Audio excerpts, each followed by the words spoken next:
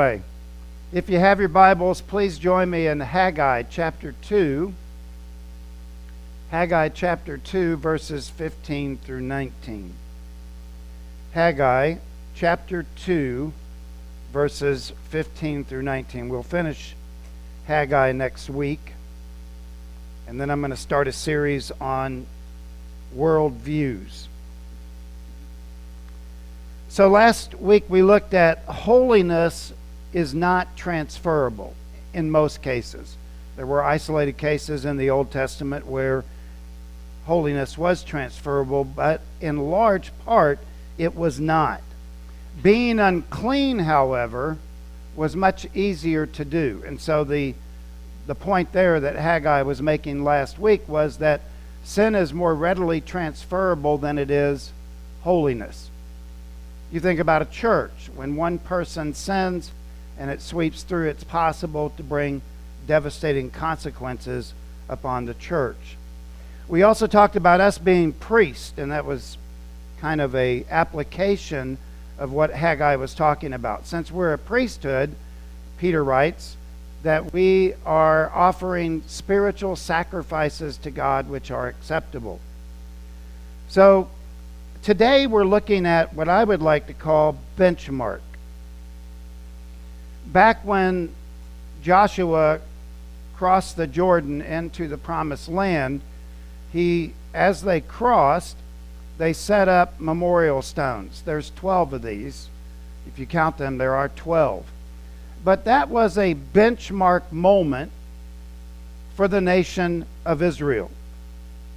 And it was actually a memorial set up so that the people would never forget the divine acts of God.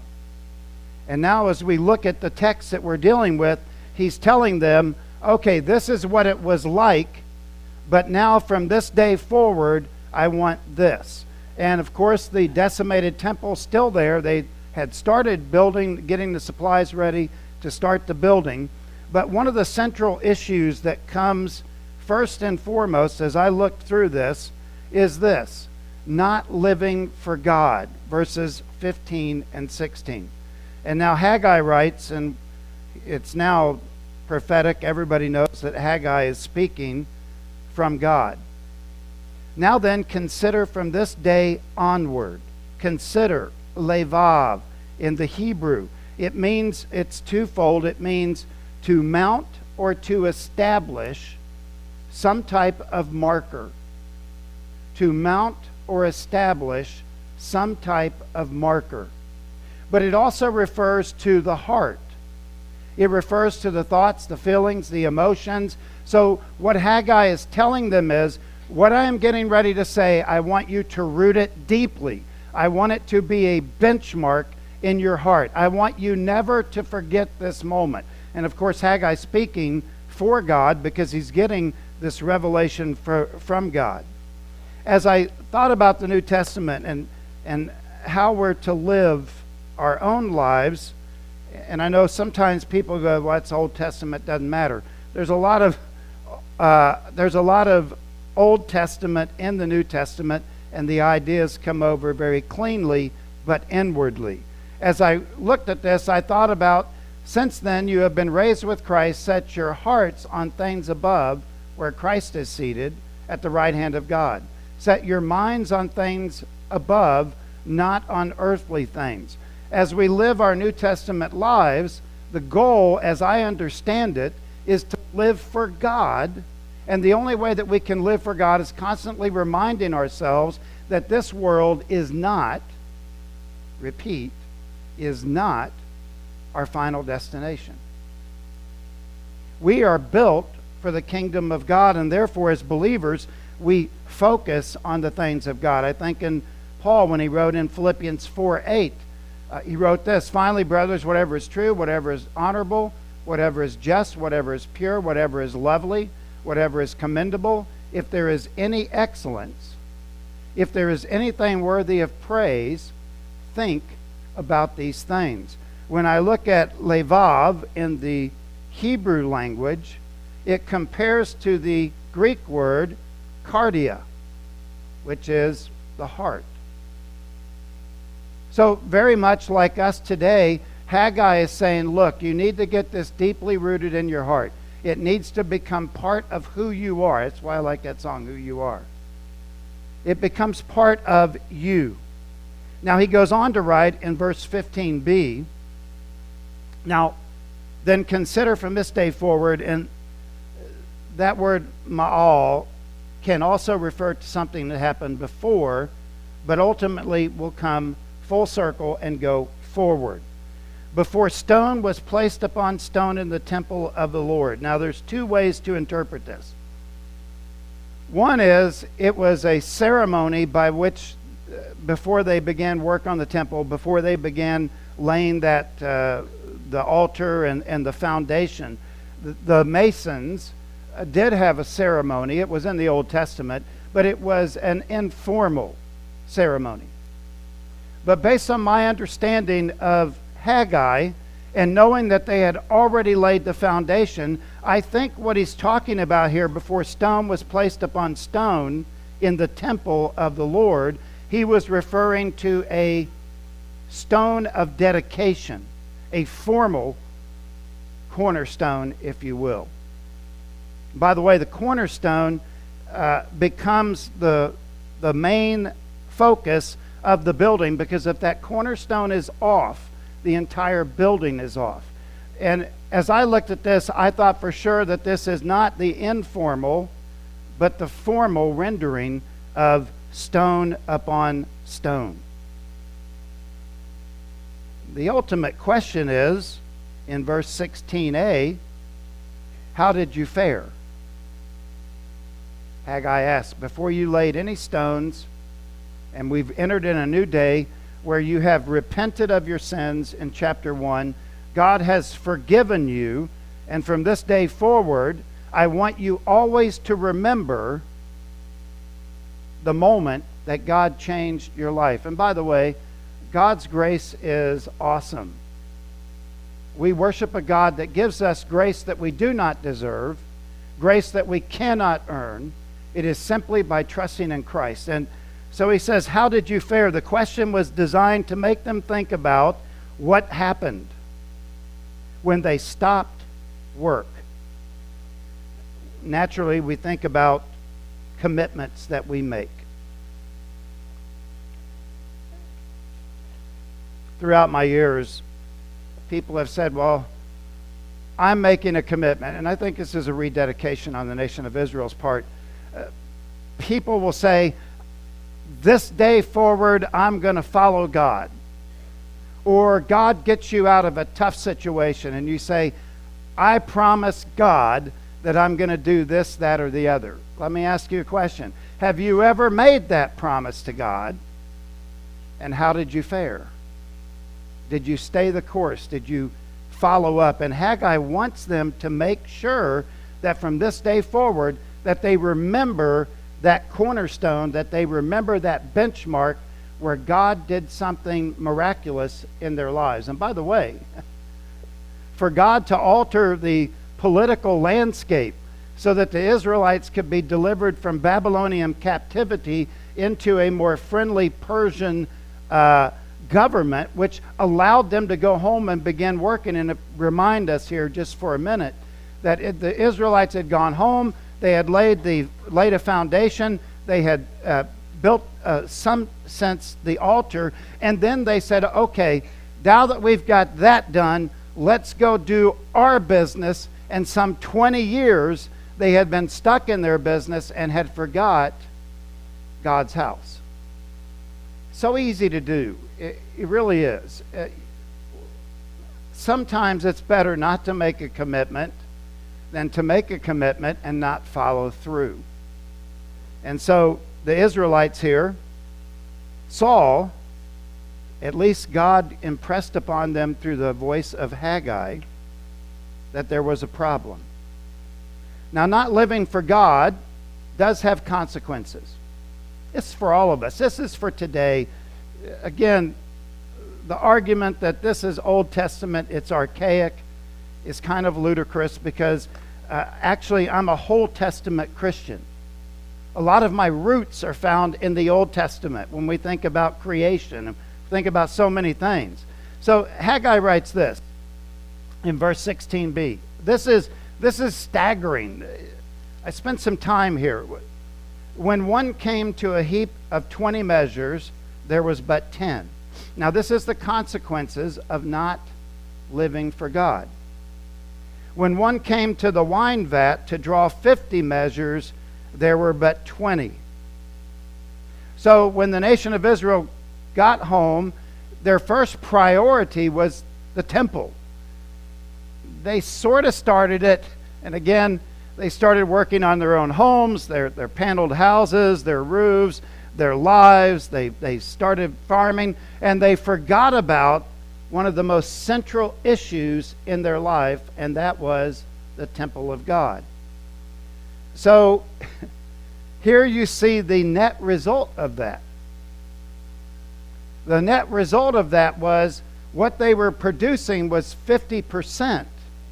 And then the wine and the pomegranate and all of that were like 60% or 40%. So it wasn't going well. And they were missing the full blessing of God. I have thought about this as we have gone through Haggai. When in times in our lives we are not living for Him, are we in fact missing a full blessing of God? In other words, I know the right way to live, but I'm living the wrong way, and then I wonder why my life seems upside down and sideways and turned around. Are we, brothers and sisters, are we missing the blessings of God, the full blessings of God, because at times in our lives we don't live for Him? And Haggai's reminding them, look, you see this temple, you see this is what it used to look like. And don't worry, the story gets better in just a minute. But when I think about not living for God, and I think about what the nation of Israel was going through, that they were only getting 50% and 40% return on their investment. I went back, and I don't know if you remember this, in 1929, it was called Black Tuesday. The stock market crashed. That's when there were a rush on banks. And by the way, this day forward until 1939, our country went into a Great Depression. I remember my grandmother Porter talking to me about the Great Depression. She was probably in her 20s. And she told me how they made it through the Great Depression. Quite amazing. Quite amazing. That there was very little food, there was very little money, the country was in a mess. And Haggai's saying, look, this is what you've done. You think you're going to get a great crop, but you're only getting half of what you normally get. And when you go to the wine vat, you're only getting 40% of what you should be getting, which is 100%. So this wine vat, let's take a look at this. So they would put the grapes in here, they would stomp on them, and the juices would run down into this vat.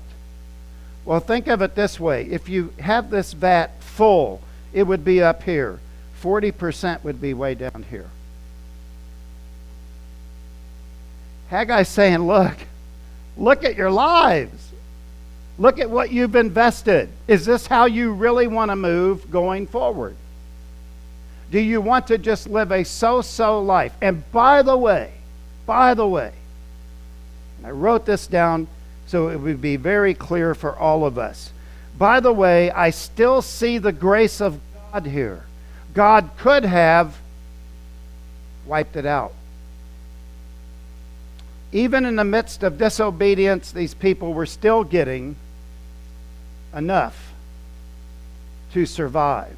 But God said, I want you to thrive. And I'm not talking about health and wealth gospel here. I'm just saying that God is showing Haggai, and he's telling the people that because you're not living for me, even though you still have an amount of grace, how much more could you have if you were simply to follow him?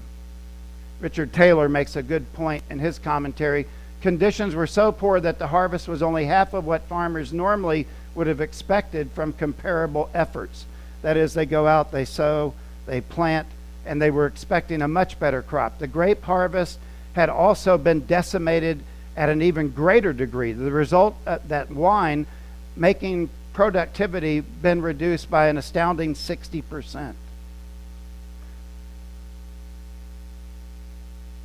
Can you imagine what God would have done had, when the people returned, somebody say, let's get the house of God in order first, and then we'll worry about our lives second? Because there is a connection, even in the New Testament, when we talk about giving ourselves wholly to God. It may not be material blessings, but I'll tell you this. Somebody living for God, they are going to be blessed upon measure. Now let me ask you a question this morning. Have you been blessed by God? Has God blessed you? That's only a question that you can answer. So not living for God does have consequences, and it also leads to trouble. Wait for it. The good news is coming. Notice what Haggai writes. It wasn't the weather. It wasn't chance that their crops were failing. It wasn't just because it was a really bad climate condition, as they probably say, I don't know what's going on. Why we're only getting half of this?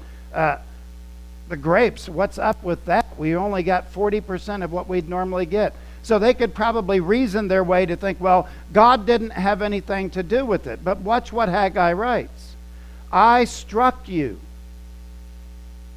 God said, I struck you and all the products of your toil with blight and with mildew and with hail. Now, struck is nika, which means to destroy. God said, I destroyed you and your products. Everything that you tried to do, I took down.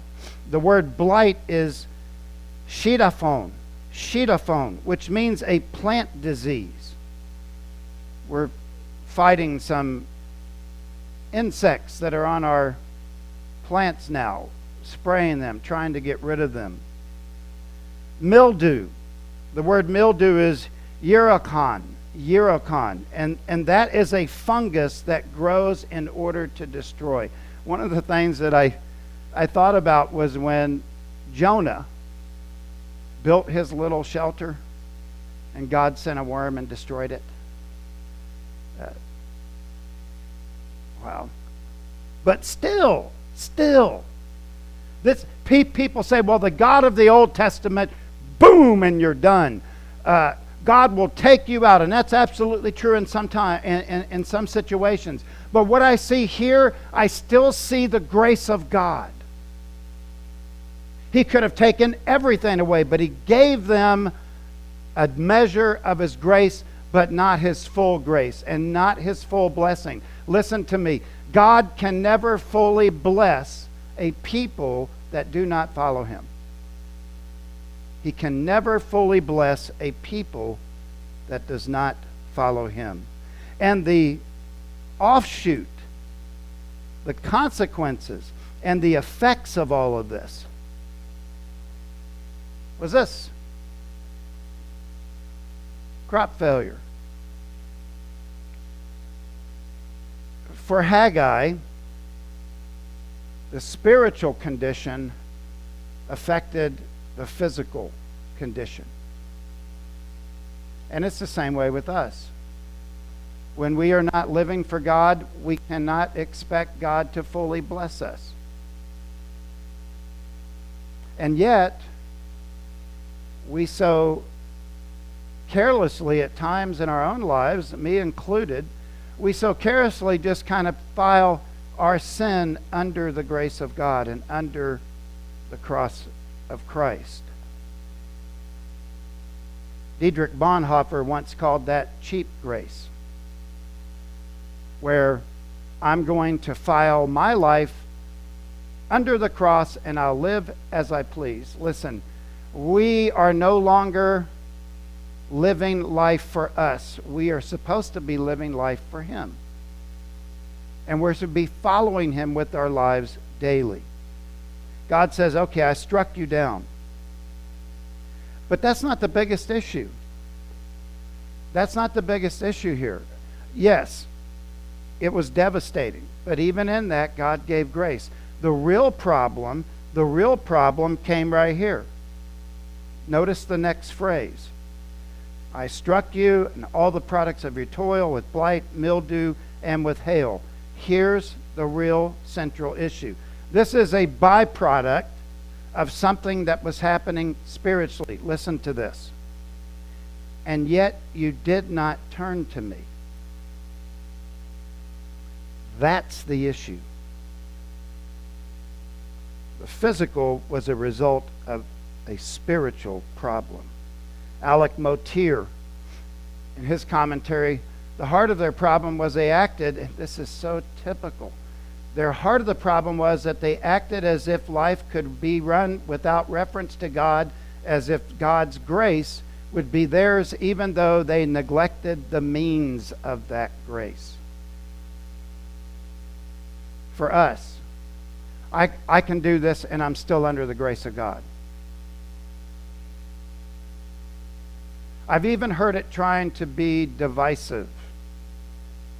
Jesus is my Savior, but not my Lord.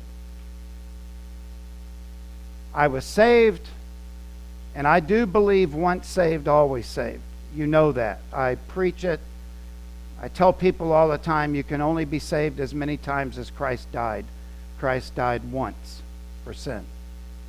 Paul says in Galatians, otherwise, you're putting Christ back up on the cross and crucifying Him over and over and over again. I do believe, and we had two kids this week trust in Christ. Mike Tabor and I were there. And I saw in the one girl a seriousness. Not saying the other girl wasn't serious, but I saw in her eyes, right, Mike? We saw it. Prayed for both of those girls this week that they would grow up to be women after God's own heart. So here you have a situation where we need to make sure, and maybe in our own lives, let me just float this out there for a minute. Maybe in our own lives to get to a place where we have a rededication to God. Think about maybe just picking up a stone from anywhere and just putting it in our pockets as a reminder of the day that we decided that from this day forward we were going to live for Him in every way. Now, that's hard to do, granted. You're going to have days when you bring in your D game instead of your A game.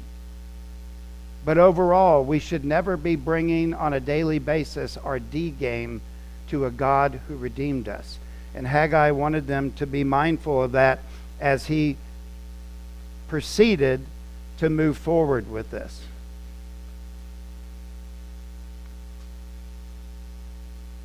Okay, let's look at this next one. Consider from this day onward, the 24th day of the 9th month. We know that that is Kislev, which is December, and we know that scholars through the ages and changing in calendars came to be the December 18th, which in the 2nd century becomes Hanukkah for the Jews. It wasn't Hanukkah back then, but now it is. Since that day the foundation of the Lord of the temple was laid, consider, is the seed yet in the barn? Question mark. Indeed, the vine, the fig tree, and the pomegranate, and the olive tree have yielded nothing. So there's 3 interpretations here. And I'm not so sure, well, let's just go through them. That was last year's crop. So those that argue for this one says, well, you planted and there's no seed left in the barn. But there's a better interpretation based on the next words. The next words are, but from this day forward I will bless you. So a better interpretation is this. What has just been sown in the fall, or you could say the winter time. Because remember, the rains start coming in October, November, a little more, December, and by now, December 18th, as he's writing this, they've already planted the winter crops. So there would not be seed in the barn. And God is making a very distinctive. Now remember, the nation of Israel, back in chapter 1, from Zerubbabel on down, repented. And when that happened, God said, okay, now it is a new day. Now we're going to start. But I still want you to remember what happened back here so that it'll be a benchmark in your life moving forward. And you can go back, wait a minute, no, I don't want to get there again. I don't want to get there where God's not blessing me. But now forward, I'm going to live for Him and watch what happens. But anyway, what has just been sown, God promises a great future crop. Bingo. Notice over here, back when they were struggling and they weren't working on the temple, God said, okay, I'm going to give you 50% here. And when you get your wine, I'm only going to give you 40%. Oh, but now that the nation of Israel had repented, God said, watch what I can do. Watch what God can do. Billy Graham once said in a sermon, God is waiting, still waiting for someone who is totally sold out for Him. Now, Billy Graham, when he was young, he went out into a field and he laid face down before God and he said, I am yours.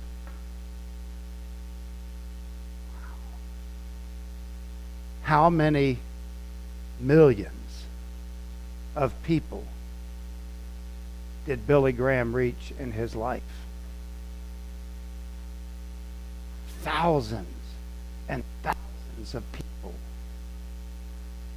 Back in 1981, I remember watching him as a baby Christian. Still remember those sermons. And think about, wait a minute, Billy, you were the one. You laid your life before God and look what God did. Listen, it is always better to lay yourself before God and say, Lord, I may be a sinner and I am a sinner saved by grace, but this day forward, I want to live for you to the best of my ability, to follow you and to live what you want me to live in this life. And watch what God can do. God is always able to do more than we can possibly imagine or think. God can do great things in your life. God can do great things in my life. But He's waiting for us to be committed and dedicated. And to some degree, we are successful. Mainly because we have the Holy Spirit living inside of us. So I think it's this. There is none, and of course, the olive tree that they're not going to produce yet. But I think it's this one. God promises a great future harvest because of this. God disciplined, but He also will bring blessing. Watch this. God says from December 18th, from this day forward, I am now going to bless you. You see how that worked? They repented, and God said, now I'm going to bless you. And we'll find out next week some various other things. Their spring crops and their fall crops, bam!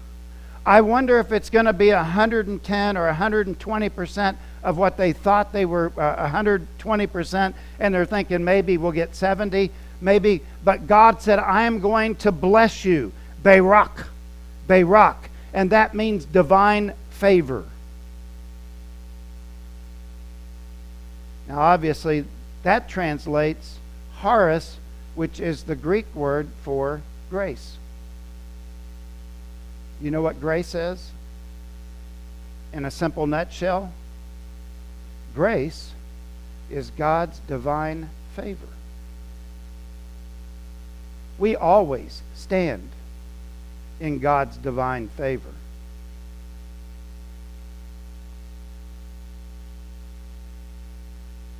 It becomes problematic when we decide to do things our way rather than God's way. There are consequences.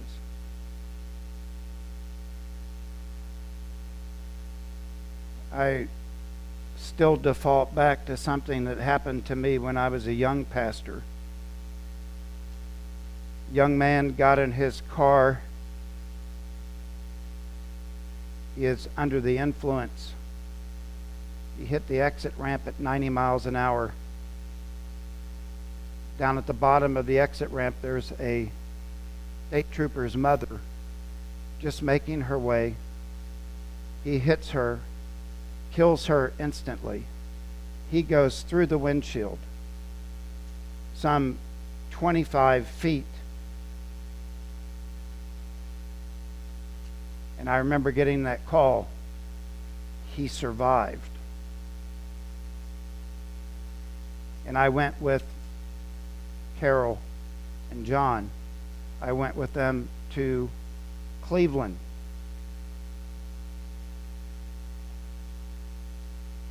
Carol wanted me to go in with her. So I went in, and he was a complete mess. And Carol said to me, Pastor, why did he do it? Guess when Jesus said the Holy Spirit will give you words at the moment that you need it. I said, why do we do what we do, Carol? And he wound up going to jail. He became a believer, even in the midst of tragedy. We shouldn't want tragedy to be a springboard for our spiritual life. It's in the midst of tragedy that God can transform a life. But that should not be the springboard. It shouldn't take a moment like that to wake us up. But it did for the Israelites. God withheld, got their attention, they repented, and God says, now I'm going to bless you. This is a really good verse to end on. Acts 3:19, repent then and turn to God so that your sins may be wiped out and times of refreshing may come from the Lord.